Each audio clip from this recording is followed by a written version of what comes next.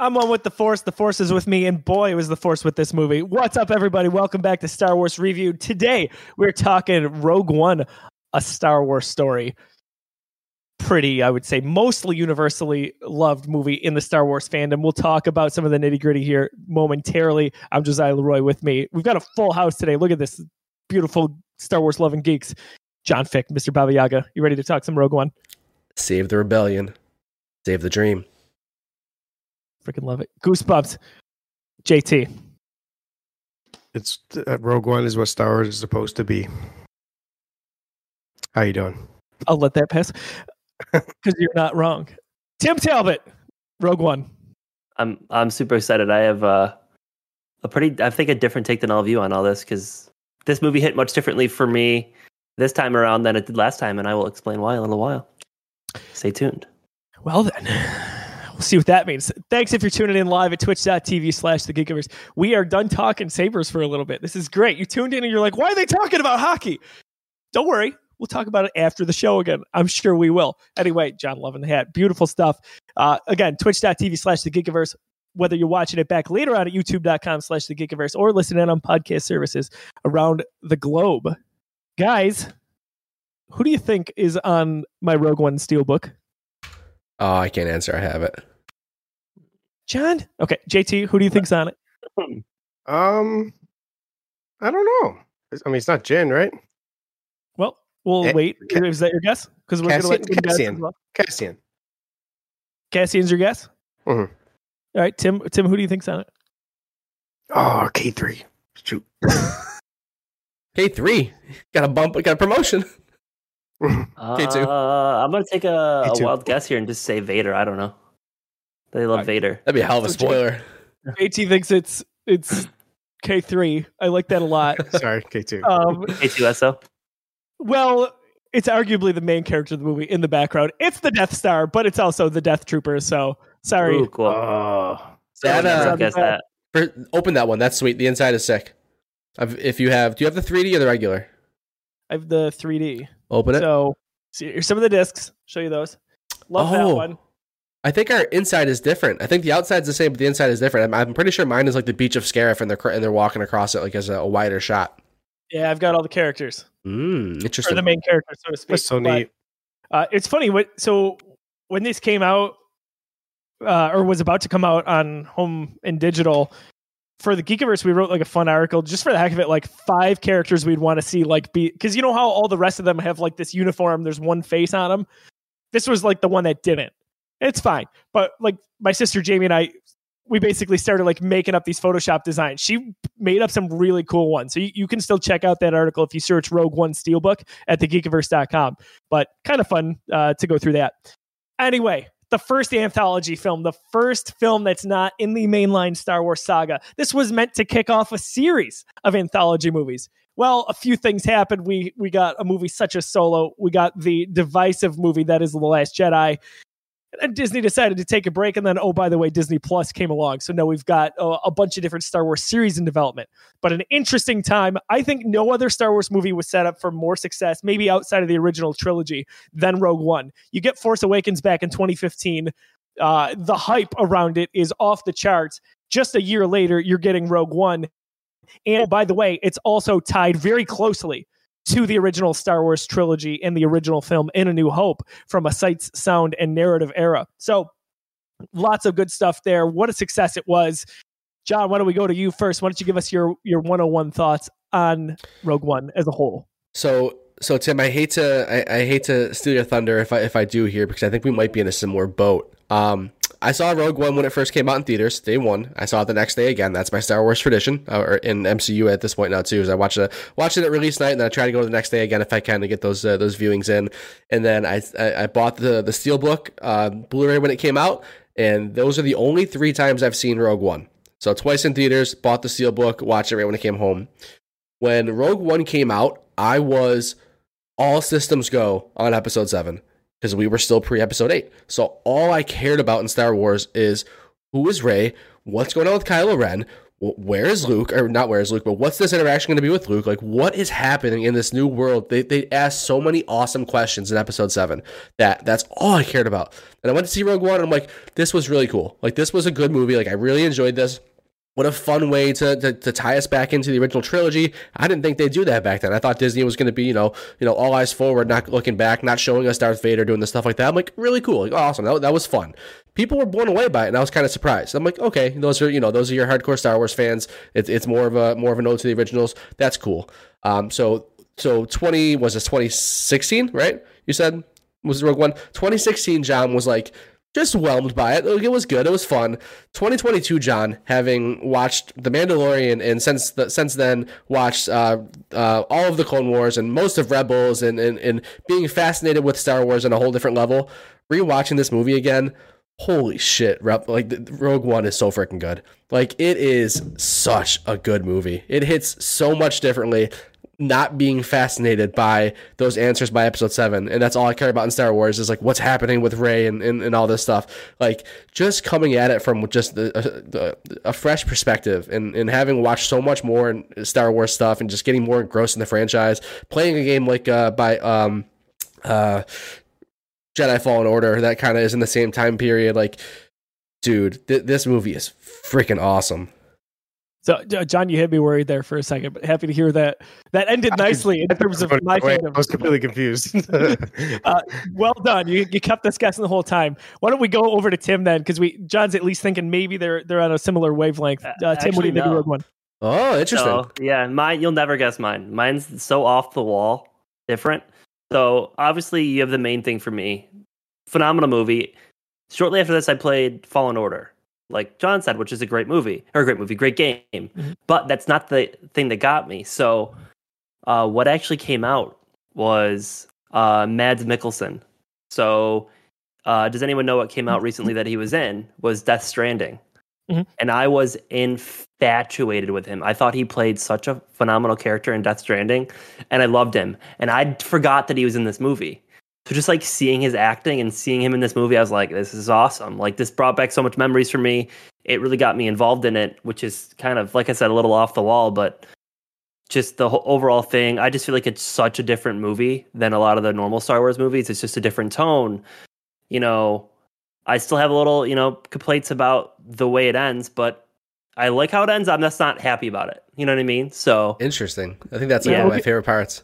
Oh, I love it. I love the ending. I'm like physically not happy. Like, I don't want that to happen. You know what I mean? Okay. Sure. So not that it's a bad thing. It just, makes me sad. So, because you really fall in love with the characters throughout the movie. And I absolutely love The Force Is One with me. And I love that, like, that whole thing, just amazing. So I loved it though. But I really just playing Death Stranding and Fallen Order before that, after seeing the movie and then watching that. And this was actually one of the only movies I saw in theaters. So This did a lot, and it had a lot to establish in a short period of time. So they had to really introduce all these characters, new planets, and bring it back into a quick story while wrapping it up towards A New Hope, obviously. Mm-hmm. Tim, what's funny is Lauren loves Mads Mikkelsen, like huge fan. So that was a big attraction for her as well. And Mads, he was on fire, right? Death Stranding comes out 3 years after this movie. Doctor Strange comes out a month before this, so he's on fire. He's always been around, right? But like in terms of geek culture, he was really he was in a different realm there. Played a great role in this movie, of course. JT, thoughts on Rogue One? So back when I first watched it, I was really I was kind of on the same boat as John. Maybe not as interested because I maybe wasn't a franchise. The only thing I really thought of was like, the Vader scene, and I never really put and connected the dots.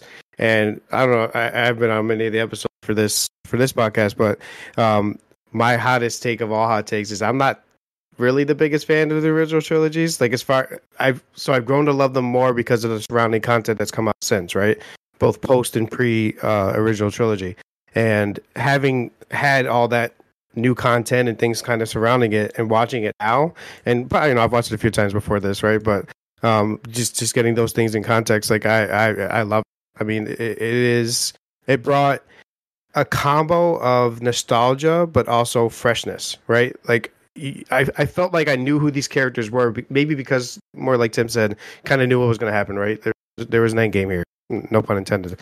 And like at the same time, it was still fresh. The characters were deep. I loved Cassian as a character, and they always have the witty droid that's always there, right? The K2 droid was K3. No, you had it. Sorry. No, it's K2. K2. He was just pulling It's your K2. reference. Yeah. Don't mess me up. I come on, man.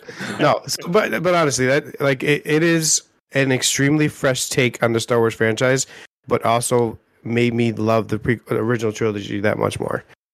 Dude, we're going to talk about it in my notes in a little bit, but like we go through this and the sights and sounds are very, very much meant to call you right back to A New Hope. And I think for the most part, they really do a good job of that. So I think to jump off of what you're saying, JT, they do that while really finding a way to make it fresh, but it's got to incorporate, right? It's so close to A New Hope. So not an easy task. And this went through some extensive rewrites and reshoots closer to the release than they were probably comfortable with, but it ended up working out very well. And I think early on, maybe in the movie, some of that is kind of clear. There's so many cuts and you're going to like 5 different planets in like 3.5 minutes. Like there's a lot going on, but at the end of the day, it works.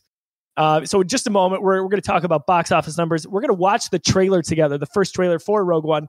My 101 on the movie, you all know I love Star Wars so much, right? You've heard me say that probably? Maybe not. Anyway, so yeah, Rogue One, oh my gosh, coming off of the high that was The Force Awakens, by the way, the number 1 ranked movie in the Star Wars reviewed rankings. So Rogue One, it was currently very true. Rogue One was so special because it was the next stepping stone. It was almost like the holdover till, like John said, that anticipation for episode 8. What was it going to be? All these answers that we were left hanging with after episode 7 and the excitement of how good a lot of people like John and I thought that movie was. It's like, I don't know. Rogue One was the perfect 2016 movie to wait and be kind of in the middle of the episode 7 and 8 sandwich. I love so much about the movie, whether it was the cast of characters. You've got a lot of primary characters there that work out really well. Felicity Jones as Jyn Erso is outstanding to me from a Star Wars standpoint. Of course, you tie in your Darth Vader. You get a really nice Ben Mendelsohn performance there as Director Krennic. You get some interesting CG choices like, oh man, John Krennic, you want to talk about? Yeah, with Krennic, like obviously it's like the first time I've rewatched this movie since seeing Captain Marvel. I cannot stop hearing Talos. I can't. It's all I hear is Talos. And I'm like, dude, does he have the prosthetics on right now? Why does he sound like Talos so much right now? Crazy. Krennic's definitely got a cat, right? Yeah, for sure. Yeah. Yeah, but just all of this was so special to me, and we'll talk about also our first viewing on this. But we'll talk about box office numbers here. 2016, this release is almost exactly a year after The Force Awakens. Unprecedented for Star Wars because the movies always came out 3 years apart. Back to back, you're getting them 2 almost in the same year. Insane. Well, did pretty damn well. This one, any guess as to where this one landed? Tim, why don't we start with you from a monetary standpoint? We're going to set the table with you. What do we do? 800 million? I don't know. I'm just taking a wild guess. Okay. JT, let's go. 2016. Did it cross the billion? You tell me. I think it crossed the billion. I don't have a number, but it crossed the billion. Okay, so $1 million and change. John. $1 billion change, yeah. $1 billion change. Yeah. 1.1. All right. This did $1,056,057,000. Oh, come on. Price is right. I lose. Dang it. Ooh. So, this started the streak here for Star Wars. And, obviously we know Marvel was doing a lot of the same. So that did really well. This was the same thing kind of as John. Opening night, got to go see it the next day. And then I think it's budget, Joe. Did it say the budget on there? No, I don't have that information. Okay, gotcha. At least 2. I have no idea. At least 200. My guess. I would have to safely guess that. Yes. Good profit. Oh my God. Yeah. These are. That's all right. Don't have to worry about this was money in the bank. A very quick return on investment for the Star Wars franchise for Disney. Force Awakens does 2. This one, actually, Force Awakens. No, yeah, it was 2. This one was 1. Last Jedi we'll get to, but it did a lot. So there was a lot going on there. Solo, not so much. But hey, But I was just going to bring that up. Changed. Even so, Solo still made its money back and then some. It's like these movies don't have to worry about making their money back. They could do what we were talking about earlier with Thor, not release a trailer, be a bad movie, and still make enough to make their money back on these movies just off brand recognition alone. for sure, it What a feels luxury. like the $1 billion box office mark is like, okay, you don't release a trailer, you know nothing about the movie. It probably gets there if it's Star Wars or Marvel nowadays. Yeah. But where these really go crazy, like a Spider-Man No Way Home, or Endgame. go back to yes, or Force Awakens, is the hype. It's the third and fourth time people go to watch those movies because they can't get enough of it. Fun times as fans as always. But John, if you're ready, I'm going to pass it over to you so we can just watch this trailer together. Let's do it. You guys got it ready? Good to go? I'm Yes, sir. ready. All right. 1 second. Where is...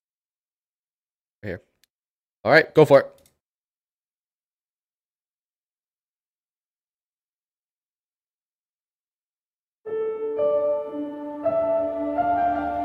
State your name for the record. Jin Ursa. Forgery of imperial documents, possession of stolen property, aggravated assault, resisting arrest. On your own from the age of 15. Reckless, aggressive, and undisciplined. This is a rebellion, isn't it? I rebel.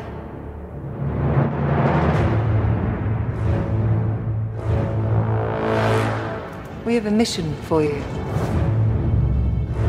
A major weapons test is imminent. We need to know what it is and how to destroy it.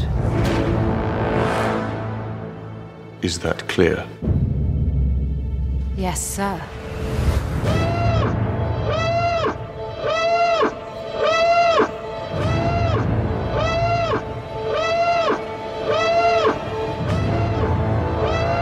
What will you do when they catch you? What will you do if they break you?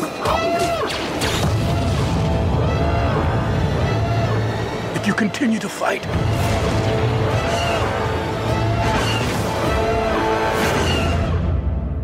What will you become?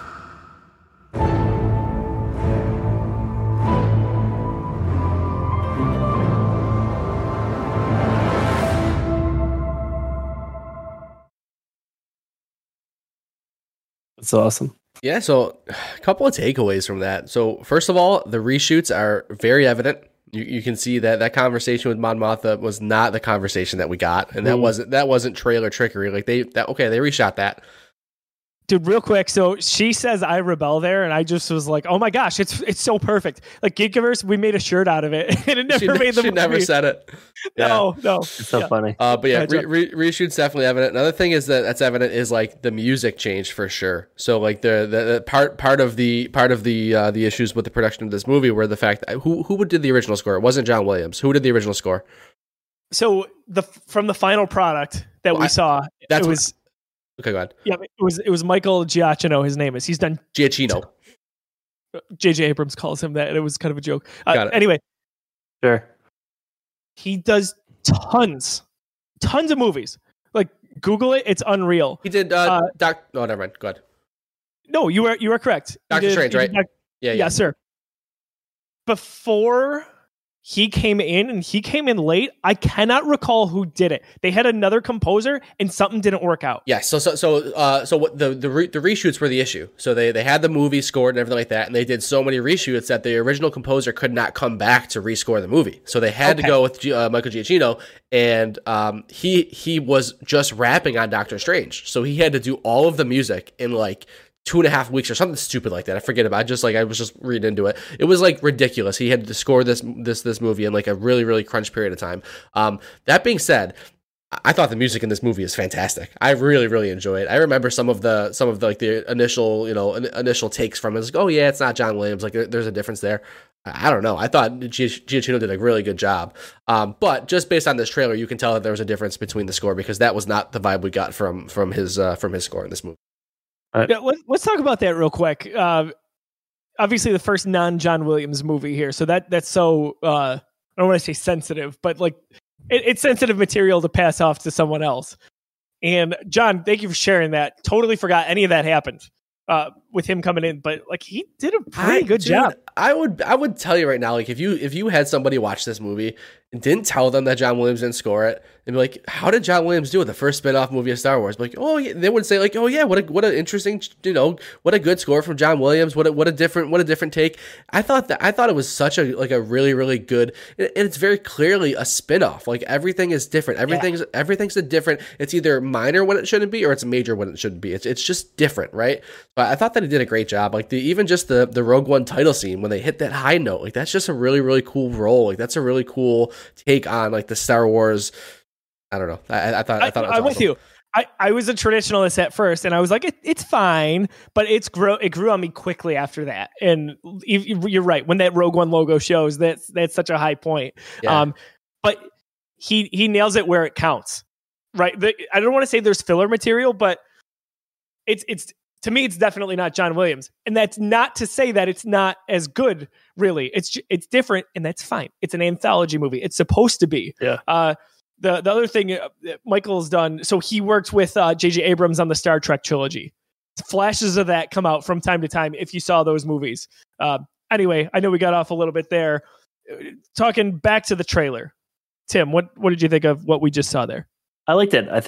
I like the mood it sets. I think it's. I love when you slowly get like an escalating trend throughout the movie. Like it starts slow and then it's like you start to see all the stuff that goes down throughout the movie. Right. I just love when a trailer does that because I feel like it's such a good build-up. I do have one more big note about the trailer when you're done, Tim. I don't want to lose it. But yeah, that's my big thing. I liked it. I thought it was good. I thought it set the trend of the movie, and I kind of like how they did it. So this was the yeah. So the first thing I wanted to say that I forgot about because we went into the music, that freaking siren. I remember when that teaser first came out, everyone was like, "What are they thinking?" It's annoying. Like it's not a good choice. Like it's very loud and like it starts to fade away. Okay, all right, it's fading away, and they bring it right back up. I'm like, dude, what are you doing? That siren is a little weird, totally. And like I get it, it makes sense for like the panic, but like it's too loud. Yeah, maybe tone it down just a little, make it a background noise and not like overpowering everything. Yeah, it's bad. Definitely another Star Wars callback, but I see your point there. JC. For sure. I mean, it's kind of with you guys. Like, it doesn't really fit what the movie ended up being to a T. But I remember watching it at first, and it was like, it was the first really like ambitious endeavor that they were going outside of trilogy, right? It was like, I'm like, I don't know. I'm looking at it. It looked cool. The score was decent, all that, but I wasn't too hyped, honestly. And it was nothing against the trailer itself and how it was. But there, it took me a bit to get there. You know what I mean? It took more than just a teaser to kind of push me to that point. I don't think this movie hooks in a lot of non-Star Wars fans. So exactly that, right? So back in this came out early 2016. The trailer came out late. Oh, trailer. Sorry, I don't know. Trailer was April, and the movie was December of 2016. So I mean, back in 2016, I really started getting into Star Wars like 2018. Like as far as like digging deep the way I do with Marvel, right?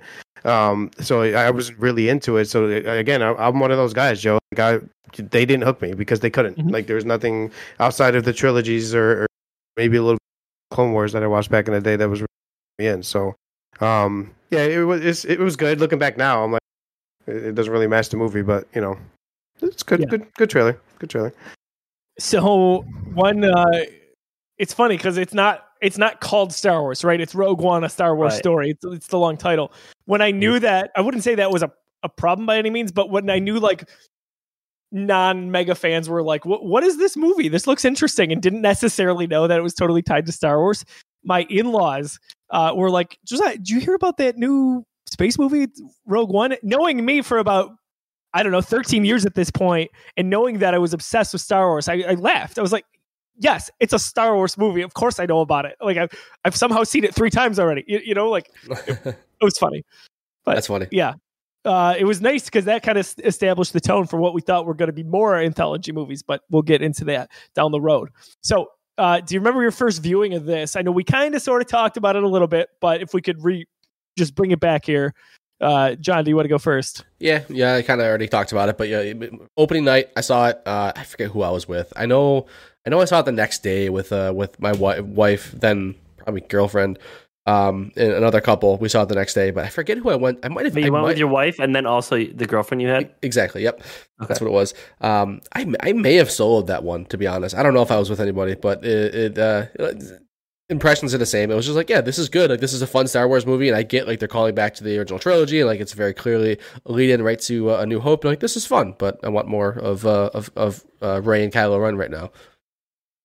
Tim, what was Only the movie. first watch? It was in Only theaters. movie Is that- I've seen in theaters, yeah. So Ever, dude? That's my nuts. buddies. Yeah. With my wife and my Sitting girlfriend next to too. me for Spider-Man. Oh my gosh. You said this No twice popcorn, though. already. Never. No, once. but yeah, I Controversy. saw it in person. Only Star Wars movie I've seen in person, so Got in it. the movie theater. So, I'm hoping one day I get a chance to watch another one in person. In the Oh, movie You you will. will. You will have chances. See. Don't worry. We'll see. All this stuff's coming Don't- on Disney Plus. Don't you worry. So. This guy. JT, first viewing. What can you tell me? Definitely watched it, opening weekend or whatever. And again, same thing. I wasn't as hyped to watch it. I know my little brother was. He's been so deep. Like he's his growing up series to watch was Star Wars: The Clone Wars. So he was into Star Wars since he was a kid. So he was all hyped about it. But I feel bad for like being like not enthusiastic for like my past me, right? But it just wasn't. It wasn't that for me. It became that for me now. Like. Having the context around it, but it was normal. Like I didn't go opening night. I did go. I think I went that Saturday after it came out. So Yeah. It is. I don't know. I feel like I want to go back and say you're stupid. 2016 John, but that's just where I'm at. Just to kind of like talk more about where I'm at with it, like compared to from now to where I was then. I was higher on it back then than I'm thinking of. Like just because I've come so far on it, I like this rewatch was a game changer for me. Like I really loved the movie and like it made a huge impact on me. But back then, I remember walking out of the movie being like, oh my God, I can't believe they showed Vader and Leia. Like that was so cool. Like it leads right into A New Hope. Like I remember my impressions being like really good about it. But then, the more it said it, I'm like, that was fun. But like, where's episode 8? That was kind of more where I was at. I wasn't down on it by any stretch of the imagination. I just don't, it just. Yeah. Yeah. So I guess down on it is kind of the wrong word. It wasn't just as hype as anything else, right? But my thing is, and I alluded to it earlier too, like I walked out just talking about the Vader scene. They did it. I remember specifically talking about like, give me rated R Vader, give me something like, hey, Vader hunting down. Like I want a series movie. I've said this since then, and I even said it before that. And I think everybody around Star Wars lore has been saying they want it since. And I think we'll probably get it more with Kenobi, but like that's all I cared about out of that back when then. it first came out. Now, I appreciate everything surrounding it because having watched the series and things like that, or at least having that context. But it just wasn't. I get back then. I think when I watched it, I gave it like a B. It wasn't anything more than that to me. Sounds right. That's funny that you mentioned kind of like that perspective and like only thinking about Vader, because going into this rewatch, I remember thinking like a couple of days ago, like, man, I'm excited to watch this, but like I really wish they leaned into Vader more. I really wish that the only scene that we got from Vader wasn't that last hallway scene. I totally forgot that Vader was in this movie a few more times. I totally forgot about that. Yeah. And then, like, I'm rewatching this, and like he just and Krennic just shows up there at Vader's palace, and I'm just like, oh shit, yeah. I'm like, shit, I forgot they did this. Like, this is sick. What was I talking? Like, my perspective was totally skewed by just where I was in my Star Wars fandom at that point. So going back and watching, like, no, they gave us Vader like 3 times in this movie. Like that's actually kind of nuts. Like, and it's funny you say that. I remember him being in it multiple times, but I did not like. Again, back then, I didn't connect Fortress Vader to now. So when I watched it, I'm like, is that Fortress Vader? No, and like I was kind of hyped about it watching it now. Right, and, yeah. So like, with our fandom has evolved a little bit, and so it's like, yeah, again, my walk away from that movie, I'm like, we got Vader once. That's wild. I mean, like, really cool scene, but like, I wish Disney would have leaned into it more. No, he was in it a few times. Like, it was. See, Josiah, you're making us fall more in love with Star Wars. This is all because of you. I'm just sitting here, No, I think JT's right. Yeah, better late than never. It's all good. Josiah did it. Yeah, we'll definitely get more into Vader in a little bit here. I definitely remember that opening night, and not quite, I think, the hype level of Force Awakens. It's not ever going to be like that, right? But had the whole row, the theater's packed. Much like I bought a few rows accidentally for Doctor Strange. Sorry if you couldn't get your hands on tickets. But story for another time. We Lauren sitting next to me is always at this, and I just remember just going so crazy excited, especially in those Vader moments, or right at the end. There's so much happening in the hype that the Death Star is showing up. It's Vader, it's Leia. Oh my gosh, what did I just witness? And by the way, at that point, Carrie Fisher had passed away that week, so there was a really emotional aspect to seeing a version of Princess Leia in that movie, and the one that we all fell in love with to start as Star Wars fans. So super exciting. I just remember all of that going on, and I think I went the next day, and I went at least one more time. So I probably saw it 3 times in theaters. One really cool viewing that is a little bit unorthodox. So in I want to say May 2017, Lauren and I went on a cruise with a bunch of people. And the one night, so they're always showing a movie on the back of the boat. It's usually not something I would necessarily go and get out of my way to go watch. But I'll tell you what, the one night Rogue One was playing, and I was like, I have to leave what I'm doing. It was like 10 o'clock, so it wasn't like crazy early. But I'm like, I got to go get a coffee, and I got to go and sit and watch this. And I'm pretty sure I was the only one, but it was cool as hell. That sounds awesome. I'm looking up. There's nothing but stars, and I'm in the middle of the ocean, and I'm watching Rogue One on the biggest screen outside of a movie theater that I've ever been witness to. What a cool memory, just to be there and be like, oh my gosh, this is happening. Just all the moments. What a nice memory that was. That's so cool. That is so cool. Yeah, for sure. How many times have we seen this thing? I think it's not quite as many as some of the other crazy numbers I've listed off. I feel like this is never my go-to have on in the background sort of movie. I watch it during these rewatches and not many other times. But for me, probably I'm close to the 10 mark, I would say. John? I'd probably go, I think 4 might be it. I think the first 2 theater viewings, the Blu-ray viewing, and then this one. I mean, I'm sure I've turned it on before. I'm sure I have. But meaningful viewings, I mean, we'll go 4 to 6 just to be safe, but could be 4. JC, how many times? The theater. One time when I did my rewatch on my own during the pandemic, and now 3. That's it. Good stuff. Tim? I'm at 3 as well. So all right, I like it. Let's jump into my notes here. Not going to drag this out as much as I normally do. I'm sorry, guys. I know I ramble. If I'm going too far, if you got something to say, just cut me off. So this one starts right off the bat. It was funny in the lead up. How's this going to start? They're saying there's no crawl. What does that look like in the beginning? So we're not getting our beloved yellow text telling us what's happening. Interesting. We get still the blue a long time ago at a galaxy far, far away. But I love the way that it cuts in. Just a big, quick, big musical note. It catches you up. You got the flute in the background, and away we go. It worked really well, even despite having 7 movies that previously had what is now the famous crawl. So the idea for Rogue One came from John Knoll, who has been like the visual effects supervisor on a lot of the Star Wars movies. His idea basically came from, hey, that first line in the crawl for A New Hope. What if we made that a movie where it talks about the Rebel Alliance's big first victory against the Empire? I think that's really cool that someone who's not traditionally a writer or at the top of the food chain when it comes to making these decisions was like, hey, what if we did this? And then they kind of conceptualized and went away with the story. Wasn't there a project that was pitched for that was before? Like, wasn't there like a Star Wars show that was supposed to be even before the Disney purchase? I feel like there was, right? There was.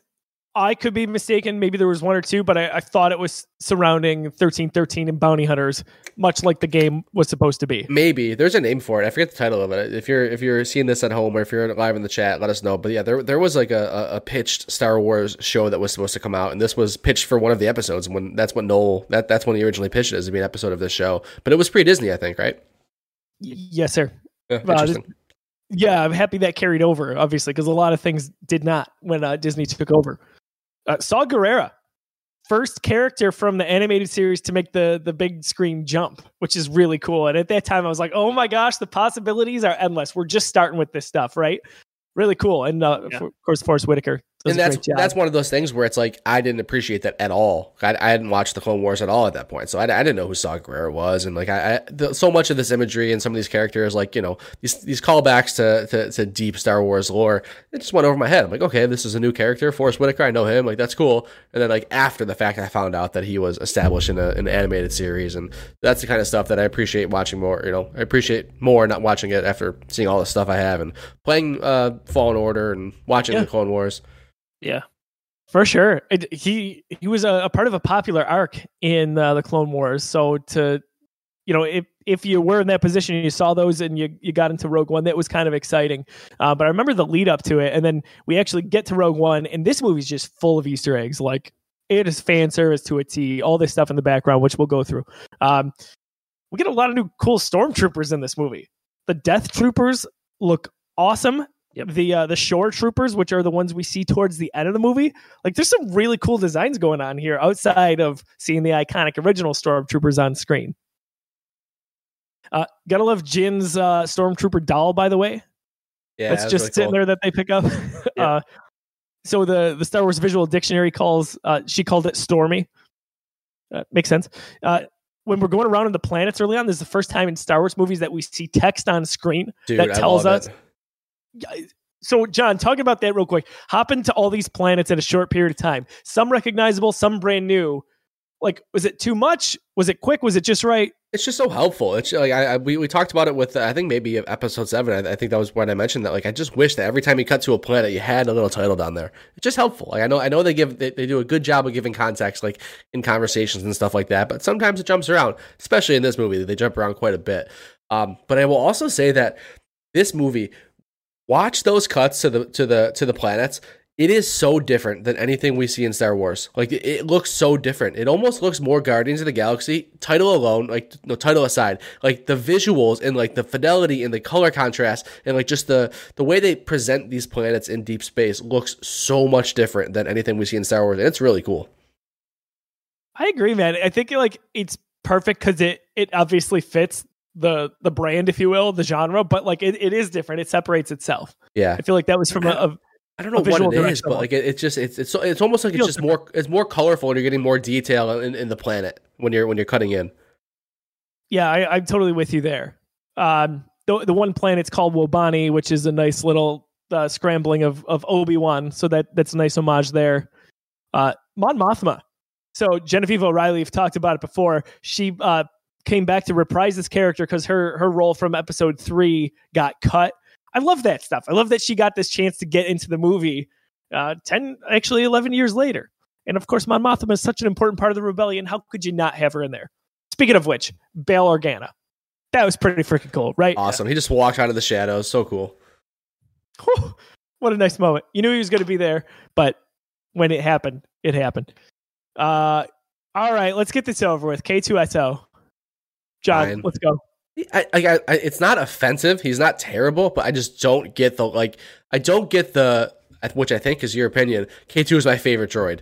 I don't get it. Like he's sassy and sarcastic, and that's funny, but he's like too human-like for me to care about him. I was literally gonna say the thing. I 100% agree with that. He's too human. He seems like a person. Yes, like he just acts like a person. He's which is it's like fine. I sometimes get it, but like it just feels off when every other everyone else feels like a droid. Like why is this one so different than all the other ones? It's fine. I think that some of his lines are funny. They tell you, but yeah.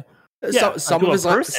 Yeah, exactly. Why haven't they done that before? Why is that the first time? No. Because we only had C-3PO and R2-D2 before that on the big screen.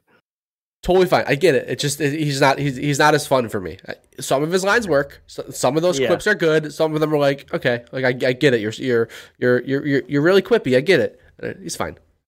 It's fine. I loved it. Alan Tudyk nails it. I think he did a great job. I love that character. I think it fits in a lot of ways. What's funny is Alan Tudyk was telling a story at Star Wars Celebration one time, and he was talking to Anthony Daniels. So Anthony Daniels, who plays C-3PO, was like giving him pointers on like, hey, this is how the fans are, and blah blah blah.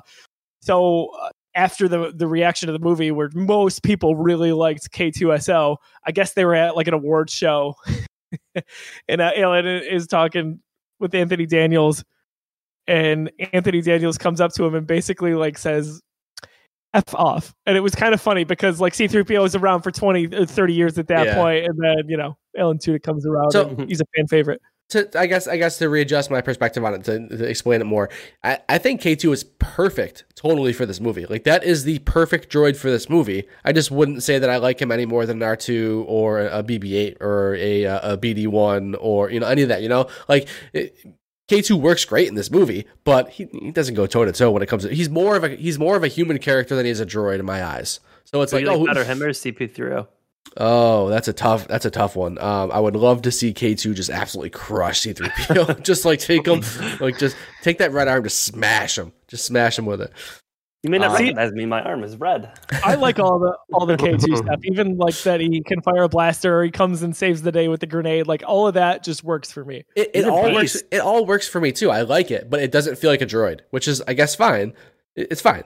He's just like another human character. It doesn't feel like a droid for me. It's yeah. He was very overpowered. I don't feel like that would hang up if that was my perspective, but hey, to each their own. For a droid. Yeah, it doesn't. Yeah. That's fine. The Tarkin reveal. What do we think about Grand Moff Tarkin in this movie? Yikes. 2022 yikes. 2022 yikes. It's fine. Like back then, mind blown. That was one of the ones where like I was enough of a Star Wars fan back then to be like, holy shit, we're not just seeing Tarkin in a shadow. Like he is a character in this movie. That was very cool. You know, now CG has it's showing itself. I still love that they did it. I'm not one to say don't do it just because the technology is not there and it might not hold up. I'm glad they did it. Now, yikes. Overall, like as a plot point, as a character in this movie, I love it. Yeah, it's a good feeling. I can't believe it happened. Agreed. First of all, yeah. I like that's one of the most distinct memories I have of the first time I saw this was Krennic coming up to talk to him, and I thought it would be kind of a quick one-off, and I thought we got the reflection in the glass. I was like, dude, oh shit, yes. that's insane. Me And then, too. not 2 seconds later, he turns around, and I was like, fully lit. Yes, I remember that same thought. I'm like, okay, we're gonna see. Okay, this is him. We're gonna see his back. We're gonna see his shadow. Holy shit, we see his face in a reflection. Tarkin turns around and he's just a character. what an experiment this was for a number of reasons, right? You put this in an anthology movie, not one of the mainline entries, which is, it makes sense. Of course, it makes sense to do it with a character like Tarkin, who's so memorable from the first movie. But how about that voice acting from the stand-in? That's pretty good work there. Incredible. Like the way he says simultaneous. That was the point where I was like, oh my gosh. Or later in the movie, when he says, you may fire when ready. Oh my gosh. Yeah. Like he nailed it, dude. How many times did he repeat that line in front of the mirror? You may fire when ready. Yeah, he probably did it 10,000 times. He nailed it. I love that they did that.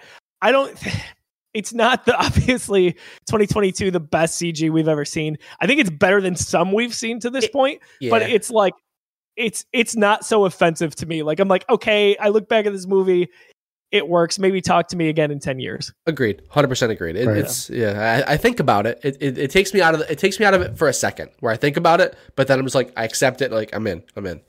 Let's jump real quick to Princess Leia. I know that's at the end of the movie, but like in contrast, what do we think about her version of what was a generated character? Her CJ was way better, I think. Yeah. See, I think it's worse. I do too. But So I thought it was better. On the big screen. I think you can flip a coin too. Right. On the big screen, I thought it was better. And I don't know if it's because I was just so hyped, like, holy crap, they're doing this? Like, they're actually doing this? Because, again, they give you that same tease. They show you just her back, and she's standing in such a way, it's like, all right, she's not going to turn around. She looks like a freaking mannequin. But she turns around, and we get a little scene there. It's a mannequin. Yeah. But watching it today, I'm like, it doesn't look as good as I remember it. But, again, I'm glad they did it.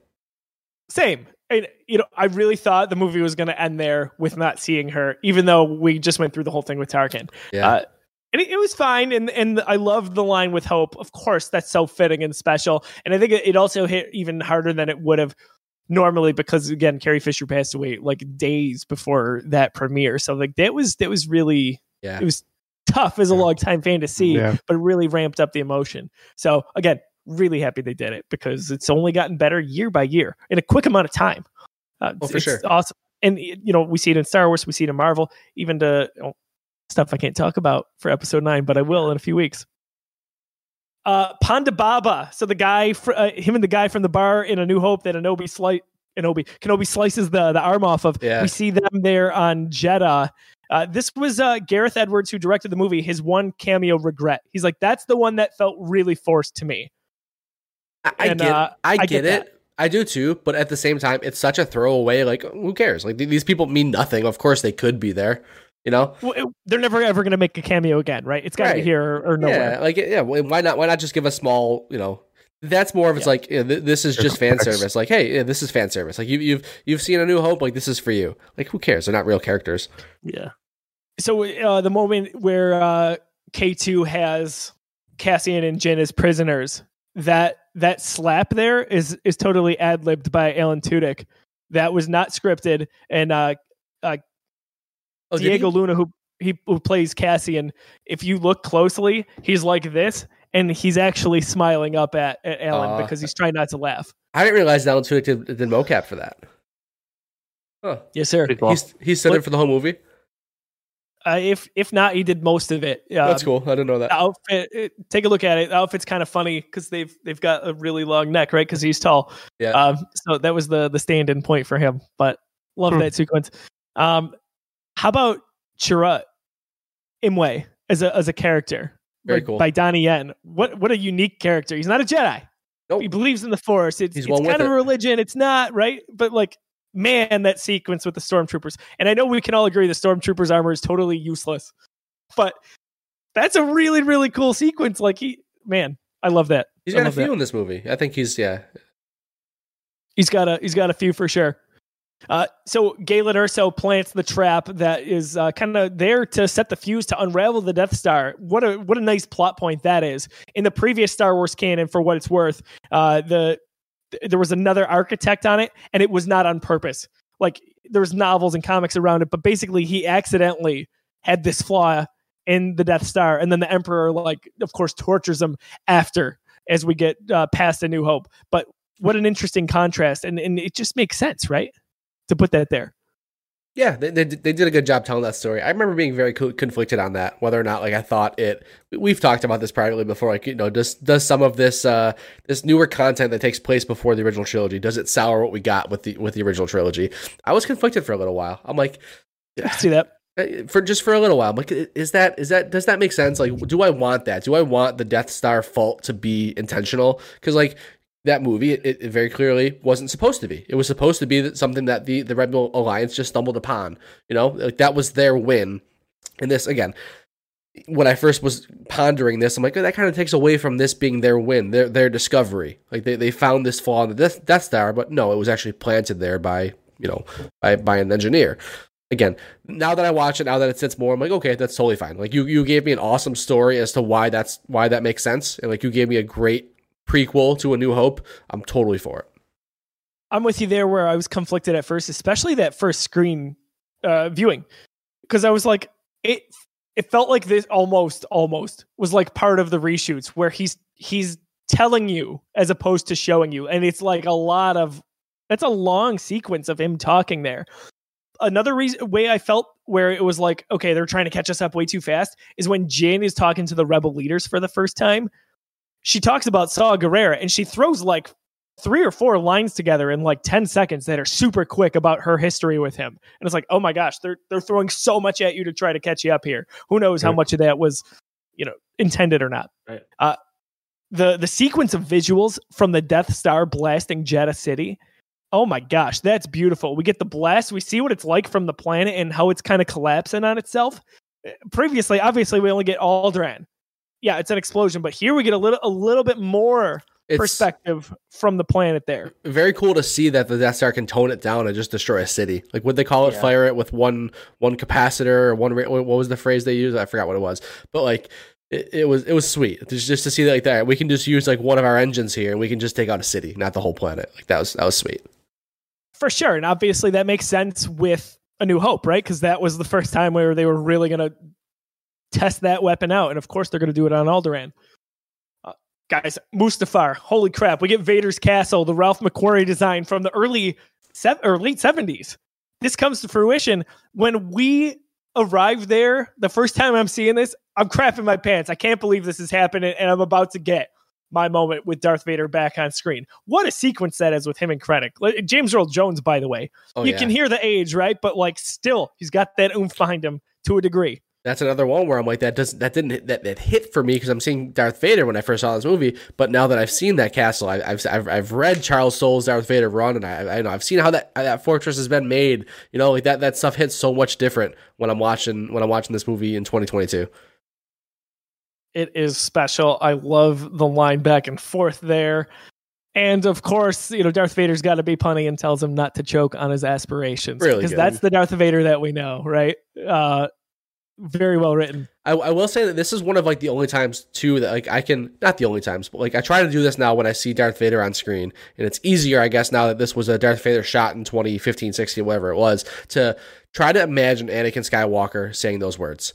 Like, try to imagine Anakin being the one behind that mask with like his voice altered. And it, for some reason, in this sequence when he's talking to Krennic, I'm like, okay, I can see Anakin saying this. I can see Hayden Christensen's Anakin delivering these lines with that voice altered. You know, that's interesting. I've got to try to get there a little more and see through that lens. Because that's just another viewpoint. You know, I forced myself to because I had an issue with that. Like coming out, like I love this. I love Anakin. Like I understand what's going on here, and Vader's really cool. But like, there's just always the disconnect. It's like those aren't the same people to me at all. So this was the first time I was like, all right, I can see it. But I think that's intended though, John. You know what I mean? Like, of course. Like I think it should feel that way. It should feel that way because Vader himself talks about Anakin Skywalker, right? Like it's all throughout any of the canon. No. Specifically speaks as like a second person. So right, yeah, for sure. To do that. I think that's why it's hard for a lot of people to do that, though, to put that connection there. You know it makes sense, but no, for sure, it makes sense. We just rewatched the prequels, and like I think a lot of Hayden Christensen's and Anakin's line delivery can be chalked up to the fact that they're trying to make him sound like he could eventually sound like James Earl Jones. Like they're trying to make him sound like he enunciates his words in that way, and almost like a theatrical type, type presentation. So right. It eventually it does all tie together pretty well. And I think we're going to see that tie up more in Kenobi too. You're going to see exactly what you're talking about. I can't wait for that. Little more than a month. Here we go. With the tie-in with Vader's line there too, it's just perfect, right? Because in A New Hope, which is probably just really a few days later from the time frame there. He's got the line in the boardroom where he says, "I find your lack of faith disturbing." That's the Darth Vader. He's sarcastic. He's got that edge to him. I love how they tie that in. Also, the aide that comes into the room when he's in the Bacta tank, that is one of the same aides, obviously not actors, but from Return of the Jedi. You see those kind of older guys who are with the Emperor on the second Death Star. Exactly. Fun fact, it's the first movie in Star Wars to have the title spoken directly in it. So they say Rogue One a number of times, obviously. I like the line from K2 where he says, "I'll be there for you, Jin," because Cassian said I had to. Mm-hmm. I like it. A lot of Easter eggs here, including as you hear over the speaker at the Rebel base on Yavin, they're calling for General Syndulla, which is Hera Syndulla from the Rebel series, which JT has just gotten into, which is super exciting. You also see Chopper actually floating around in the Rebel base, which is really cool. I want to say the Ghost also makes an appearance. I can't recall if it did or not. I missed it if it did last night, but we'll have to look it up. The conversation between Mon Mothma and Bail Organa, when they're talking about basically Bail's going to go talk to Princess Leia and Obi-Wan Kenobi. Gives me goosebumps. We know what happens, but still special to see. Yeah, that whole interaction, like I trust her with my life. Like that was really cool. Oh, so special. Of course, hurts a little bit because he's heading back to Alderaan.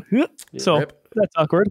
Big rip. I feel like I've talked about this on the show before. I'm sorry if I have. The name Scarif as a planet. It comes from Gareth Edwards is the director of the movie. He was at Starbucks and he gave his name Gareth, but they heard Scarif, so they wrote Scarif on a cup. And he's like, "I'm using that as a planet in my new Star Wars movie." That's amazing. Love that. Yeah, that's awesome.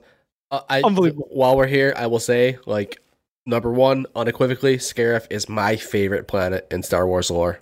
Scarif is my number one. It's so freaking cool. Like, it's the deep blue waters, the sandy beaches. Like, it looks so dope. And the Scarif troopers, what'd you call them before? Shore Troopers. Shore Troopers. I've seen them referred to as Scarif Troopers, but Shore Troopers is new to me. But that brown armor is just like so perfect. That Scarif it's my number one for sure. Star Wars does this with their like planets, right? It's one ecosystem almost. You might as well have a beach if you're gonna have a planet full of it. So, right? Yeah, for sure. And I think that Rogue One in general just does like a really good job with like differentiating their planets. I think it's the most variation we get planet to planet in any Star Wars movie, probably the most in quantity too. Like there's a lot happening for sure. Different environments. You got like the Wobani, which is like that. It looks like a cold planet, right? It's not snowy, but it's muddy. It's wet. Right. You get Scarif, obviously. You see Yavin. You get Yavin. There's a lot for sure in a short period of time. Yeah. So yeah, really good job for sure there. I've got a bad feeling about this set in every Star Wars movie. We almost get the full line. Yep. Almost get the full line. Kay gets cut off there. What a nice little inside joke that is, right?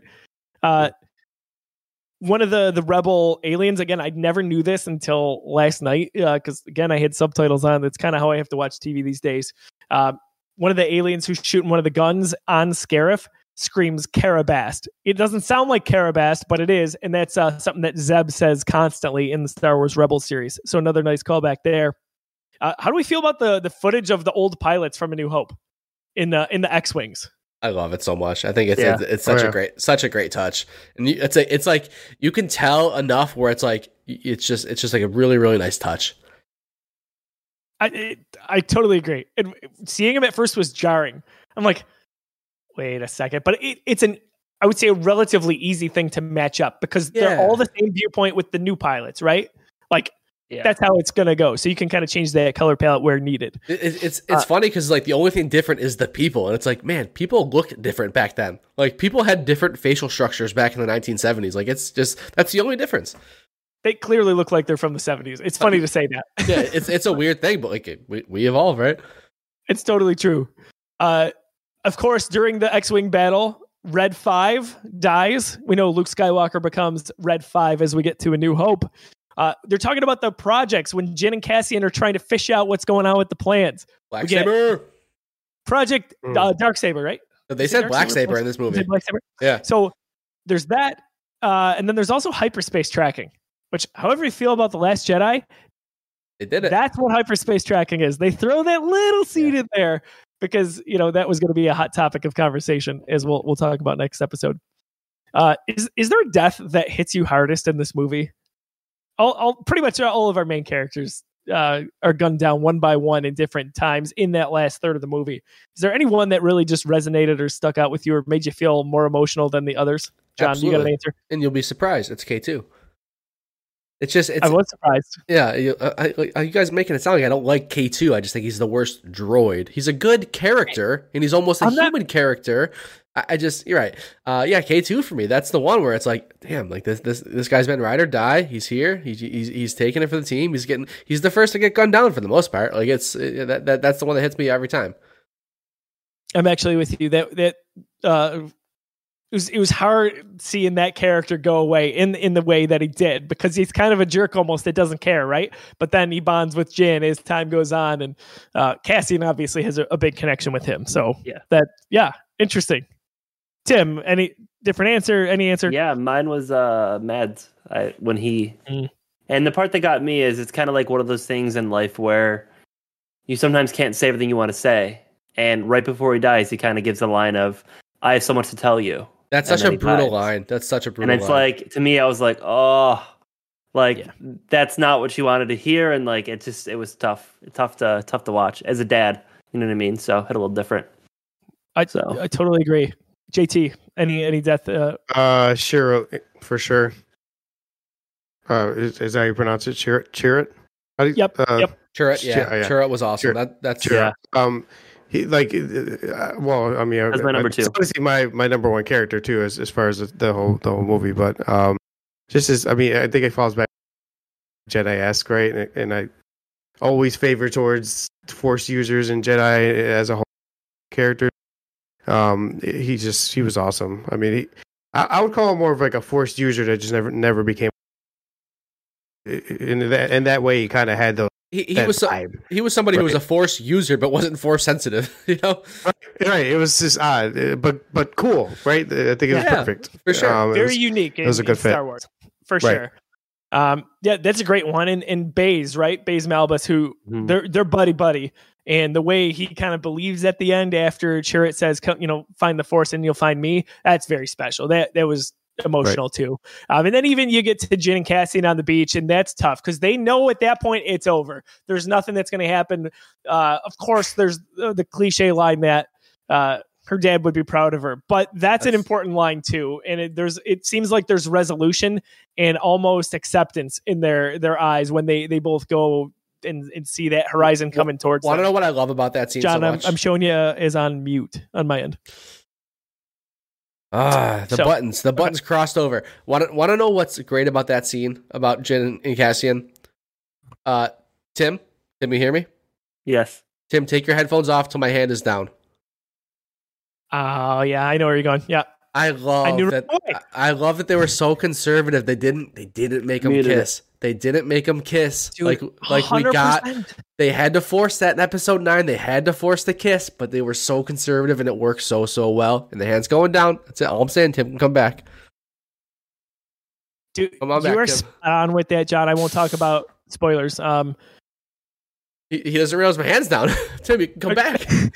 So you can, the hand's down, yeah. Tim. You can come back. You're allowed. so We're back. Wait. Back. Yeah, you're back. You're back. You're back. Oh, we're back. that was a funny sequence. So with Jin and Cassie there, John, couldn't agree more. That was perfect. Come here. I Just cannot believe it. It was awesome. holding hands like that.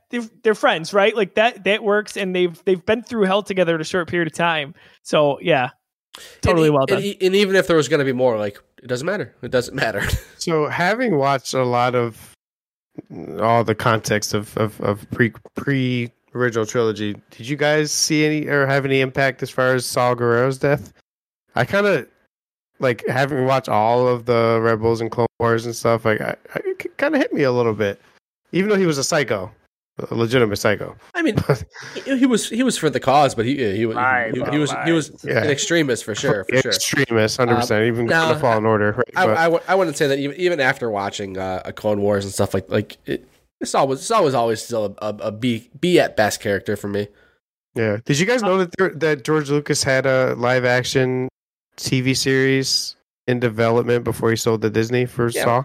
We already talked It was about like it on this episode. Oh, wait, what? I didn't. Wait, I see John. He's waiting for the kill. Star Wars Underground though. That you call the name of everything? Thank you for JT, telling us like a name we that we just- couldn't come up with. like we just did to Tim, we apparently did the same thing to you and just told you to go away for a little bit. No, Really? so John did talk about it. I must have zoned on that. Yeah, my bad. Yeah, so Gareth Edwards pitched this idea for Rogue One as an episode as Star Wars Underground. You said Underground. That's what it's called. So, yeah. That's what we call, yeah. So Kudos to JT for coming up with that because I was not going to get there. 45 minutes later, we got a name. Yes. It was John Null. He pitched that idea that John's talking about. So Who did I say? Gareth Edwards got it. Yep. Tomato. All right, guys, get your Yeah. story Really. straight. Come on. So Can't believe like, anything now. who said what? Right? We all struggle with that apparently. JT, thanks for bringing that fact to the table. Yeah, brought it up honestly, first. I'm glad that was You brought it up first. you Thank can God. actually bring that up. I'm here for it. I'm happy you didn't know that it happened earlier, which is great.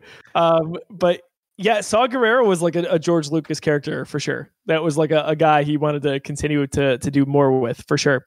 So nice that he came there. To answer your question, JT, didn't hit any more for me, I feel like, after seeing the Clone Wars, but still strong, right? Because he's like, yeah, I'm done with this breathing apparatus. Like I'm good to go. So I appreciate that. I thought you were gonna say it. I'm done with this whole breathing thing. Well, he does say that in a way. That's He does- true. Totally true. He has that in common with almost all of our heroes, though. At some point in the movie, So sick of Yeah, this whole seriously, breathing though. thing. Dunzo. Overrated. the one guy who wants it, Darth Vader, jerks. Can't have it. Oh my god, what a beautiful story. Ironic. Took all their breath away. All their breath. The Death Star emerging from the clouds on Scarif is one of my favorite Star Wars visuals ever. That's cool. That's very Yeah, cool. it is awesome. And it's coming up on Krennic. Oh my gosh. Yes. How perfect is that? The poetic injustice. He wanted credit for the creation. He wanted it. It's right in his face, baby. And the shot doesn't even really aim at the city. It aims right through that tower. They knew what they were doing. Tarkin knew what he was. Hurts every time I see it. But what a shot of that thing emerging through the clouds there. There are a lot of really cool reveals like that. So like there's one where there's a Star Destroyer, I think, flying in front of the Death Star, and just like the Death Star gets slowly revealed with the shadow. There's a lot of really cool reveals like that. Like the cinematography in this movie is super, super good. And the music that goes on there really supports that too. It's perfect. Oh, I always stick my head there. So Rian Johnson and Ron Bergman, who the writers and directors on Last Jedi, they are some of the Death Star technicians that you can see. The joke is where the railing is not, where you see the green laser go by. They were there. You see, as we get into a sequence that I want to end with shortly, not going to say who it's about, but he's a really cool Sith Lord. Anyway, Chris Nolan actually is the rebel that screams launch. That's really cool. Actually, Christopher Nolan is that guy. Oh. And then Gareth Edwards is the one who actually hits the switch. The we've been talking about all night. All I want to talk about past this, let's talk about that Vader scene. Because I'll tell you, I'd be hard pressed to reveal more Star Wars sequences that have as much of a oh shit factor than that one for me. I was so downright giddy when Darth Vader showed up there. Oh, it was so unexpected. It was so unexpected. They showed Vader on the bridge. He's like, let's launch a boarding party, and you thought that was like the perfect setup for A New Hope. Okay, boarding party. He's gonna chase after that ship. Like that's it. No, that's not the ship they're talking about. And you're gonna see him in the hallway. You see a lightsaber in this movie. Oh my god! Like nobody expected it, and it was just so well done. Go ahead, Tim. I was gonna say I love the difference of how he force choked everyone in that hallway. Like prior, he's using 2 fingers, and then he starts using the full fist. Yeah, and he generally chokes that he's mad. And when I saw that, the first thing I thought of was Fallen Order. That's like the first thing I could think of. Dude, Josiah said, can you think of a sequence that hits harder than this? Yeah, the only one close is also Vader and Fallen Order. You see the power. It's just like That's what I see so bad in more live action. And honestly, we're starting to see a lot more of this like high ability Vader, right? Like Rebels, Fallen Order, here. The comics probably see it Kenobi. The comics do a really good job. I hate saying that because comics are such. I gotta get to it. They're such no, honestly, it's not your fault. It's comics are they're an obscure medium. So I understand that. Like, it's on them to show more people what we see out of that. Right, dude. There's so much going on in that sequence, but when that lightsaber ignites, this movie for about 30 seconds becomes pure horror. Because those actors, by the way, that play the Rebel Alliance troops sell that beautifily. Are they selling it or are they actually scared? Because I would be. They might be. They're like the kids in Revenge of the Sith, really. It's crazy. That's the Skywalker. Yeah, for sure. You've got Vader throwing people out of the way. You've got the one guy on the ceiling. And then he cuts him in half as he's walking behind him. Like, as an afterthought. He's like, bro, you're already done, but just in case, like, just so you know, you're done. You're done. Like, he as an yanks afterthought. all their weapons away. Oh. Good luck. The guy... How close is this to failing, right? Like, the plans almost don't make it there. Right. They pass it through that door that won't open. Holy crap. Why won't the door open? That's Vader, man. That's Vader. That's confirmed by Gareth Edwards that Vader is holding the door closed. It's mind-blowing because, he stabs that guy and he releases that hold on the door. Yes. So what a cool scene through the door. I love even as it fades away, just showing him continuing to mow down rebels. Yes. So, John, I wouldn't say that it was totally unexpected. And the reason being, you have the boarding party. It could just die right there. But at that point, there was so much in the momentum in the rumor that Vader was supposed to be mowing down rebels in this movie. And allegedly a large part of the rewrites, like some of it was too much. So like he was supposed to be doing some of this on the beaches of Scarif. That would have been Interesting. cool. See, I was removed from that, so I didn't have that. I mean, that would have been a cool sequence to me, but I can't imagine anything like what we got there. That was perfection. I would have taken it.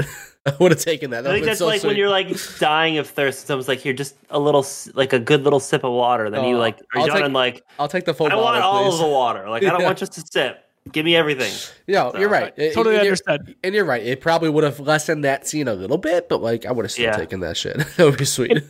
By the way, the music in the background is a voice chorus of the Imperial March. Oh my gosh, my heart. That is such a special sequence. One of my favorite in any Star Wars movie ever, and for me, that is saying so much. The only thing I'll say about the score in this movie, it's not about the score actually, is I think the mixing is not as good as it should be, and I almost wonder if that's because like it's not John Williams, so like they don't put the score as the up like as the centerpiece of the scene, because I didn't really realize that was orchestral. I didn't realize that was not what'd you say? It was it was just a voice. A voice, yeah. So like an acapella chorus, right? Like yes. I didn't even realize that was it. Like it's so muted in the back that I didn't even realize that. So like the mixing in this movie isn't where it should be, probably because like they don't have their star, scorer. It could have also been the fact, like you said, John, that a lot of this happened in short order. True. So closer to release than anticipated. But man, go just watch this. When I saw this movie, I was scouring like Twitter for that clip, and of course, someone had it on there. And I just watched it over and over and over again, and then of course saw it in theaters the next day. And it's so funny. My last thought on this: I went to see it last second. I want to say whoever I was going with dropped out, so I ended up having extra tickets. And the person I went with, 100%, this was me. Because it was their first time watching it. I was like, I love that. I love those experiences. But here's the thing.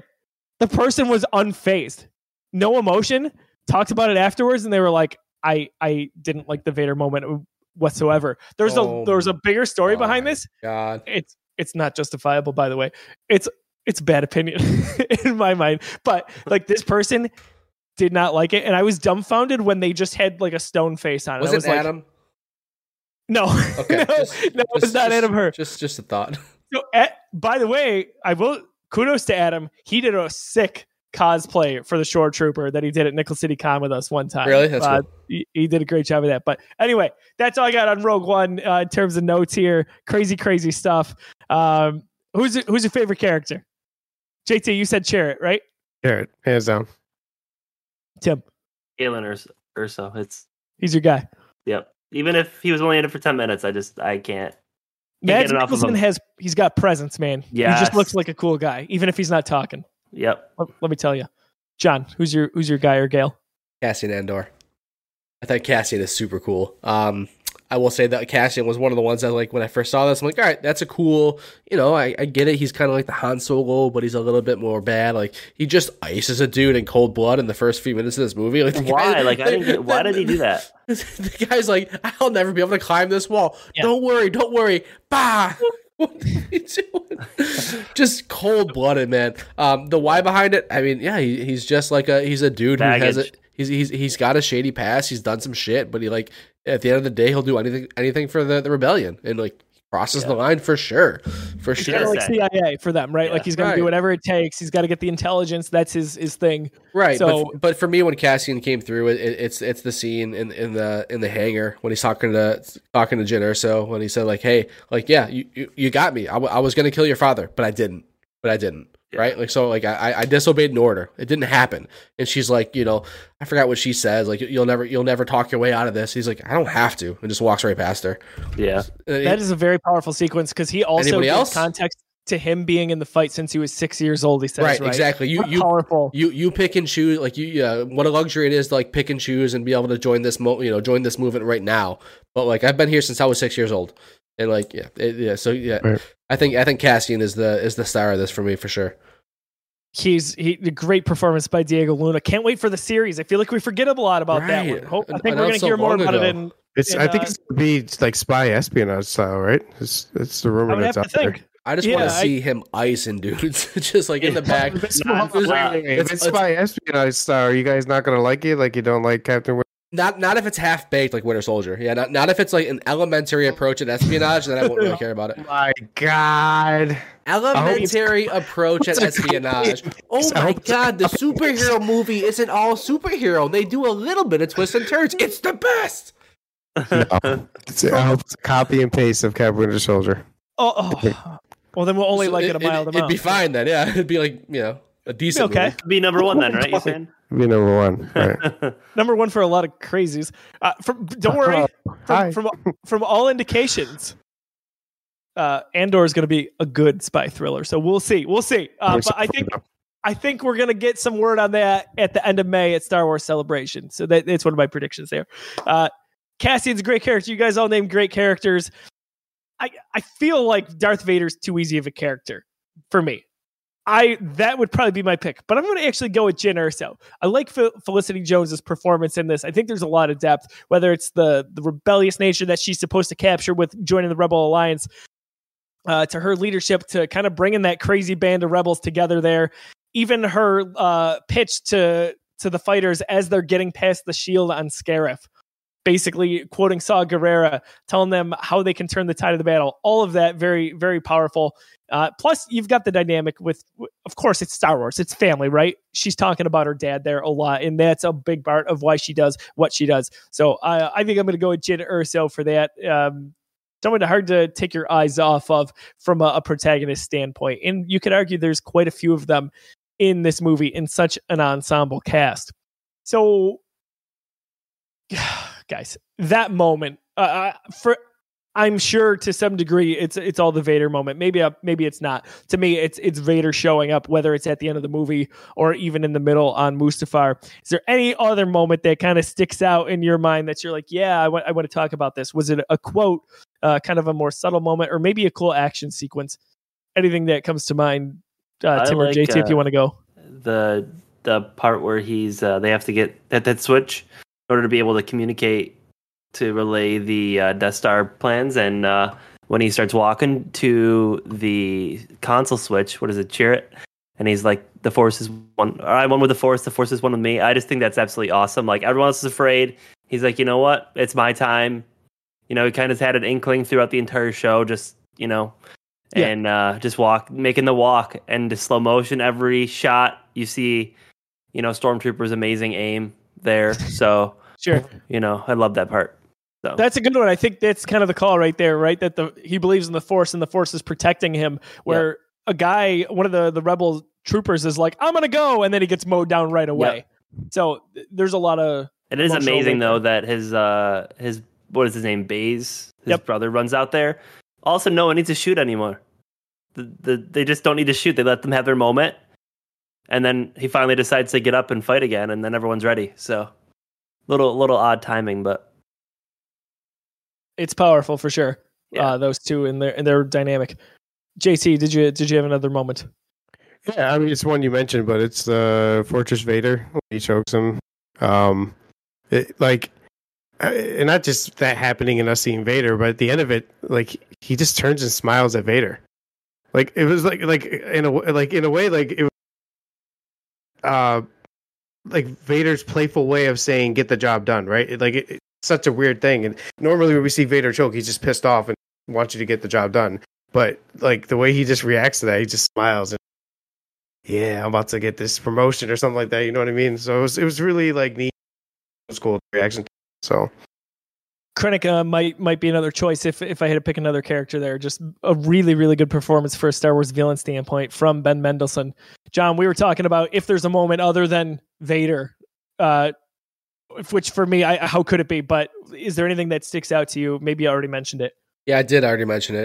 It's Cassian's conversation with Jyn on the hangar there. We get so much about those two characters in that scene. We get the the full reveal of who Cassian is and what he's willing to do and what he's done and where he's come from and his commitment to this. And we also get Jin's kind of turn there too. I think that's the point in the movie where you get Jin's turn to the Rebel Alliance. She understands what's going on here. She sees his perspective. She sees what he's been through. She sees the fact that he did actually spare her father, right? Like, of course, he ended up dying anyways, but like, you know, he made a choice that was against an order, but was morally right. So she sees a little bit about what this Rebel Alliance really is.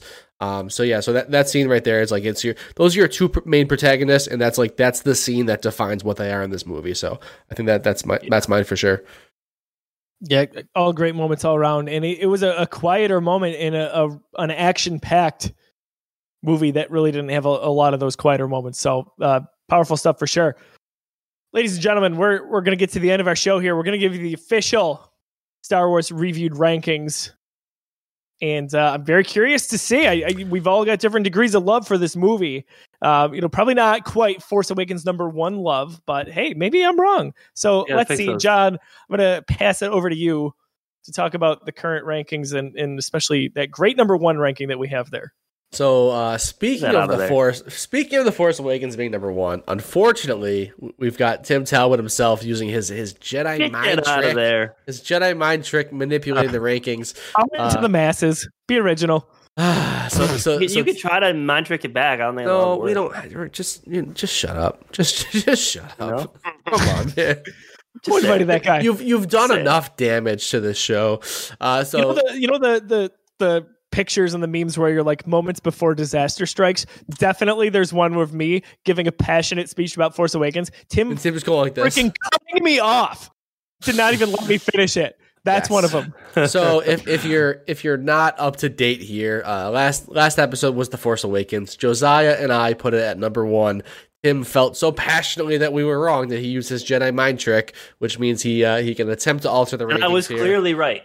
And he was clearly right. He put a poll up on Twitter, and everybody agreed. It was like, I don't even care. The Empire Strikes Back goes to #1. Force Awakens goes to 2. Those are the new official rankings. Tim uses mind trick. The people agree. That's what it is. Whatever. Everything is right in the world. Let's not dwell on it. I don't even want to balance as all things should be. Get out of here. Wrong franchise. John and I actually even talked about ending the series after last episode. But here we are, Yeah, we could have canceled it and just left it at #1, but yeah. Oh, Tim, it's so weird. We ended the podcast. We're not doing a review anymore. Listen, I'll just say this. I forgot my Discord password. Yeah, that actually happened.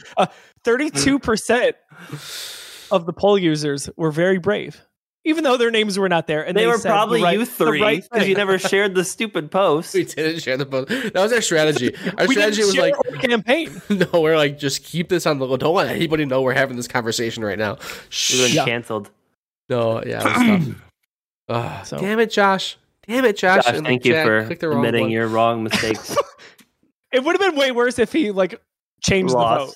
Yeah. If it was like 49-51. I would have lost my mind because I told Josh, help us out here. Okay, so for wrong one. All right, so the new official rankings, we've got #1, The Empire Strikes Back; #2, The Force Awakens; #3, A New Hope; #4, Revenge of the Sith; #5, Return of the Jedi; #6, Attack of the Clones; 7, The Phantom Menace. Already controversial rankings. We're going to get a lot of flack regardless. It's going to keep going. It's about to turn up next week. I'm going to tell you right now. It's going to get worse and worse. Where should we start with Rogue One? I am going to be brave enough to put it ahead of the bottom 2 prequels. I think that it's fair to say we all like this movie better than Phantom Menace and Attack of the Clones, right? Yeah. Want to start there? Is that fair? I'm good with that. All right. Let's start voting. Who thinks it's better than Return of the Jedi? Who thinks that? Josiah does. Clean sweep. We all do. Clean sweep it. We all think so. What about Revenge of the Sith? Oh, Josiah. Classic Josiah. Come out of here. You know what? He's afraid to commit. He's afraid to make a real decision. And for once in your life, make a real decision. Just be a man. Just make a real decision. Oh, there he is. Anyway. All right. So we've got it above Jedi. Who thinks it belongs above Revenge of the Sith? Show me a hand. JT, is your hand up? I can't tell. No? It is? So for reference, we're all cropped basically to our faces, so hands kind of got to be right in front of your faces. So we are all of us, right? All of us. All of us. So we all go. It's a little bit though. I'm a big, and I think Joe's on the same page. I'm a revenge apologist. So there's nothing to apologize for. It's a great movie. No, I'm with you, JT. I'm talking about the overall masses, right? But despite my love for that movie, Rogue One is my definitive. Yeah, up above it. Yeah, for sure. All right, A New Hope, the original. Star Wars itself. Who thinks Rogue One is better than A New Hope? JT does. I do. And that's it. Oh, what do we got? No, I'm definitely there. Let's go. I'm going to go 4. Whoa, 4 for 4. Look at all this. Now he chickens out. Now he just wants to be like us. Wow. No, I've been back and forth on it, and I feel like it complemented so well. It's just more, I just can't, I do love it, but. Josh. Oh, no. Okay, never mind. All right, so this is where it gets tricky.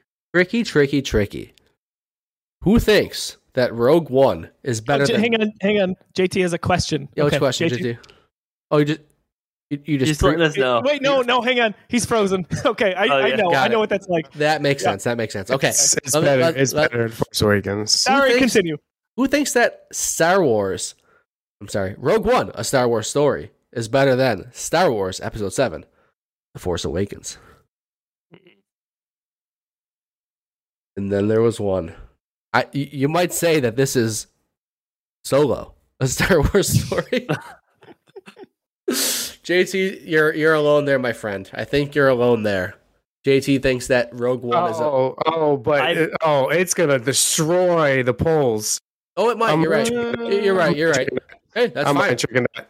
Right. 100%. So let's clarify. Let's put things on the table. I just love that The Force Awakens is going to go down one more. That's fine. Let's put things on the table here. I don't know about that. I think you're going to get a way closer poll than you're thinking here. Of Rogue One, though. All right, they romanticize it for sure. Let's define. They do. No, 100%. It was trending on Twitter the other day. All right, let's define this. Let's lay this out here. All right, so the official ranking right now that we have all agreed upon, besides JT, is that Rogue One lands at 3.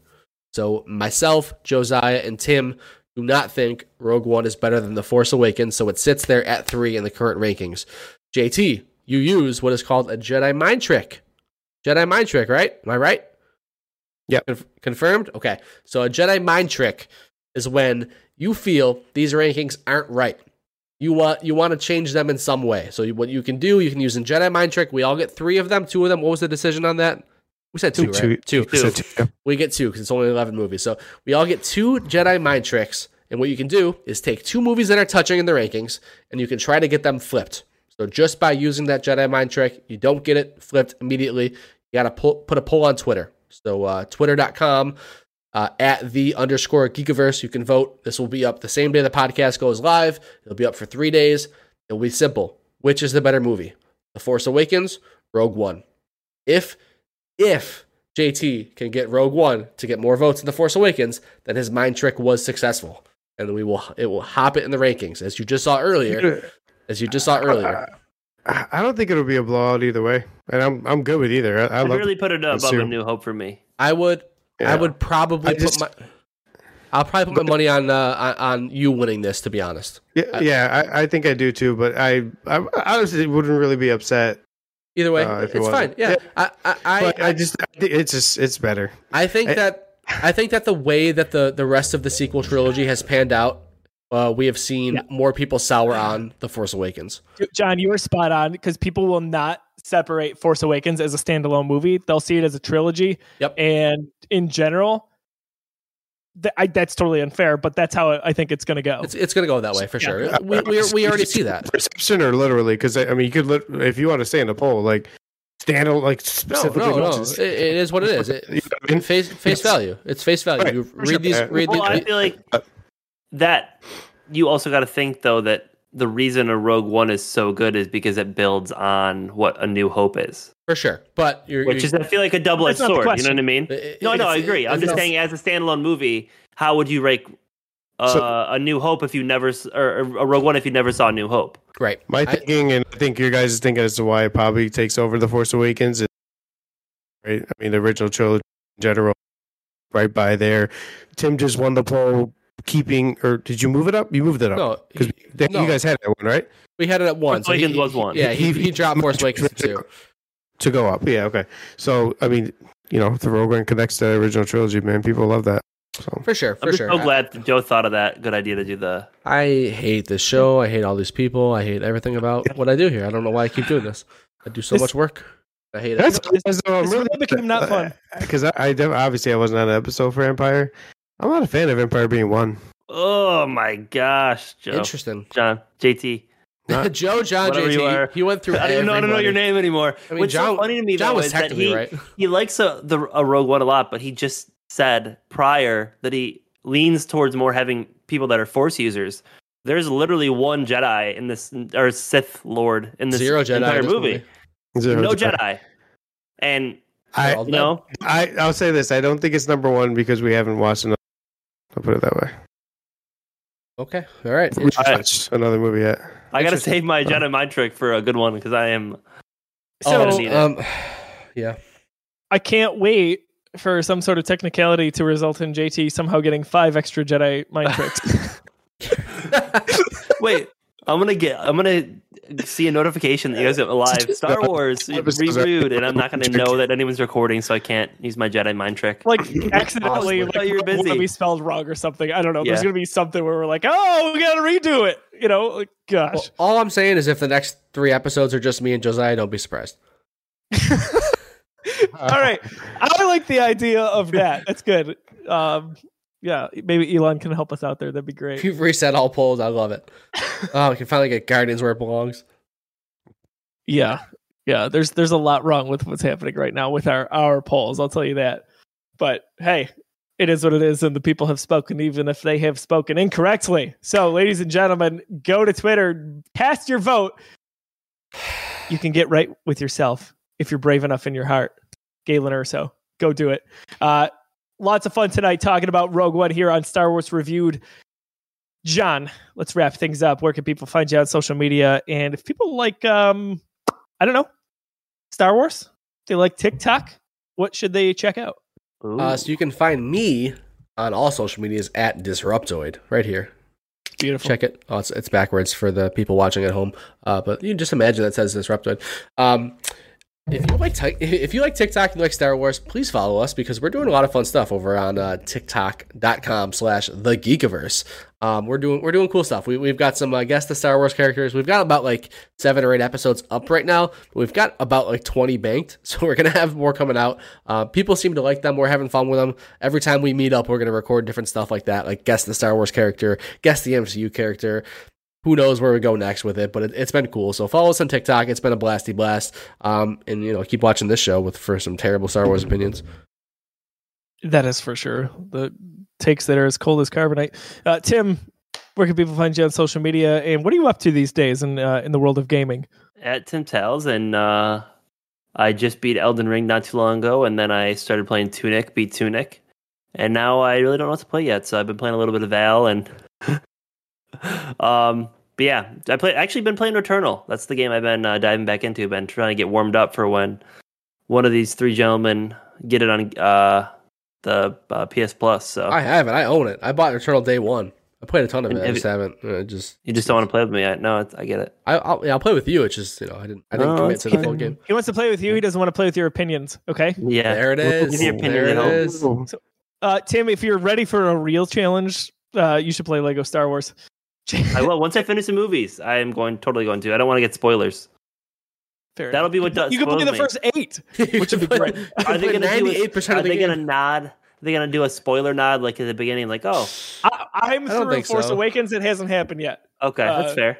For what it's worth. But anyway, JT, same question. Social media, what's going on in the world of gaming for you? Just I head over to the Geekiverse pages. Don't worry about my hot takes on my Twitter and Facebook. You guys don't want to see that. Yeah, I can tell you, it is not worth it. It is not worth it.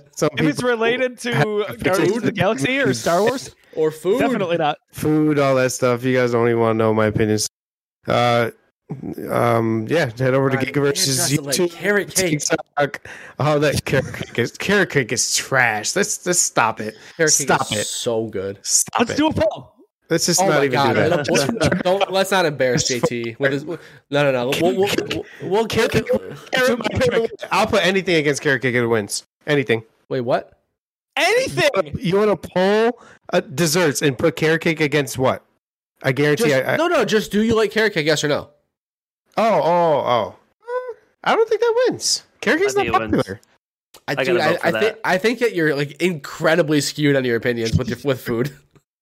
I think carrot cake is so bad. Yeah, I think you're a little far off the deep end than you even realize with food opinions, dude. You know what? Post a poll. I don't care. Post a poll. So what is great is John has been passionate about a lot of Star Wars ranking opinions, MCU ranking opinions, especially in the last few minutes. But if I ever saw The Force Awakens in him, it was when you talked about carrot cake. Let me tell you. I never showed JT that clip. That was pretty. Oh, sorry. Let's do that. I want to know what that's about. But as far as gaming, I have been playing the Star Wars Lego as well. Yes. And I need to get my next endeavor. I got to do Horizon, the sequel, and I need to do, or Forbidden West, right? And then I need to do Miles Morales, though. I still haven't played it. Dude, you haven't played the best Spider-Man game yet? Everything. I think that's one game I need to borrow from you. I'm pretty sure I'm supposed to borrow like 4 or 5 games. Yeah. You know what? We got to go through all our texts. I know, digital guy over here, and find out everything we owe each other. Because I got some stuff on the charity. Search the word borrow, and then whatever pops up. Yeah. There you go.